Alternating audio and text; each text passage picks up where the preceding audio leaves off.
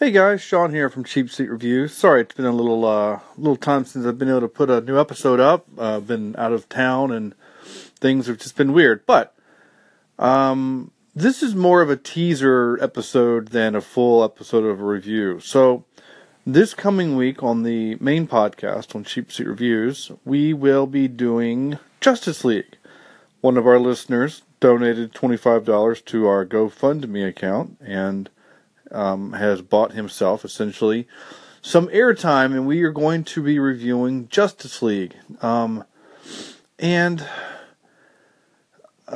you've listened to the show before, maybe you've only ever listened to this, I did not like Batman vs. Superman. I did not think it was a very good movie. I thought it was weirdly paced, and some stuff was just strange and dumb, and some bad choices, and it was a bad movie, in my opinion. It was a bad movie.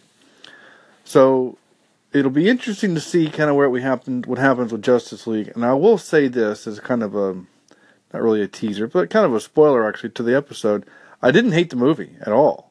I really didn't, and I thought it was significantly better than Batman vs. Superman. So that's all I'm going to say here. Tune in. That show will post hopefully next Friday, assuming my computer works.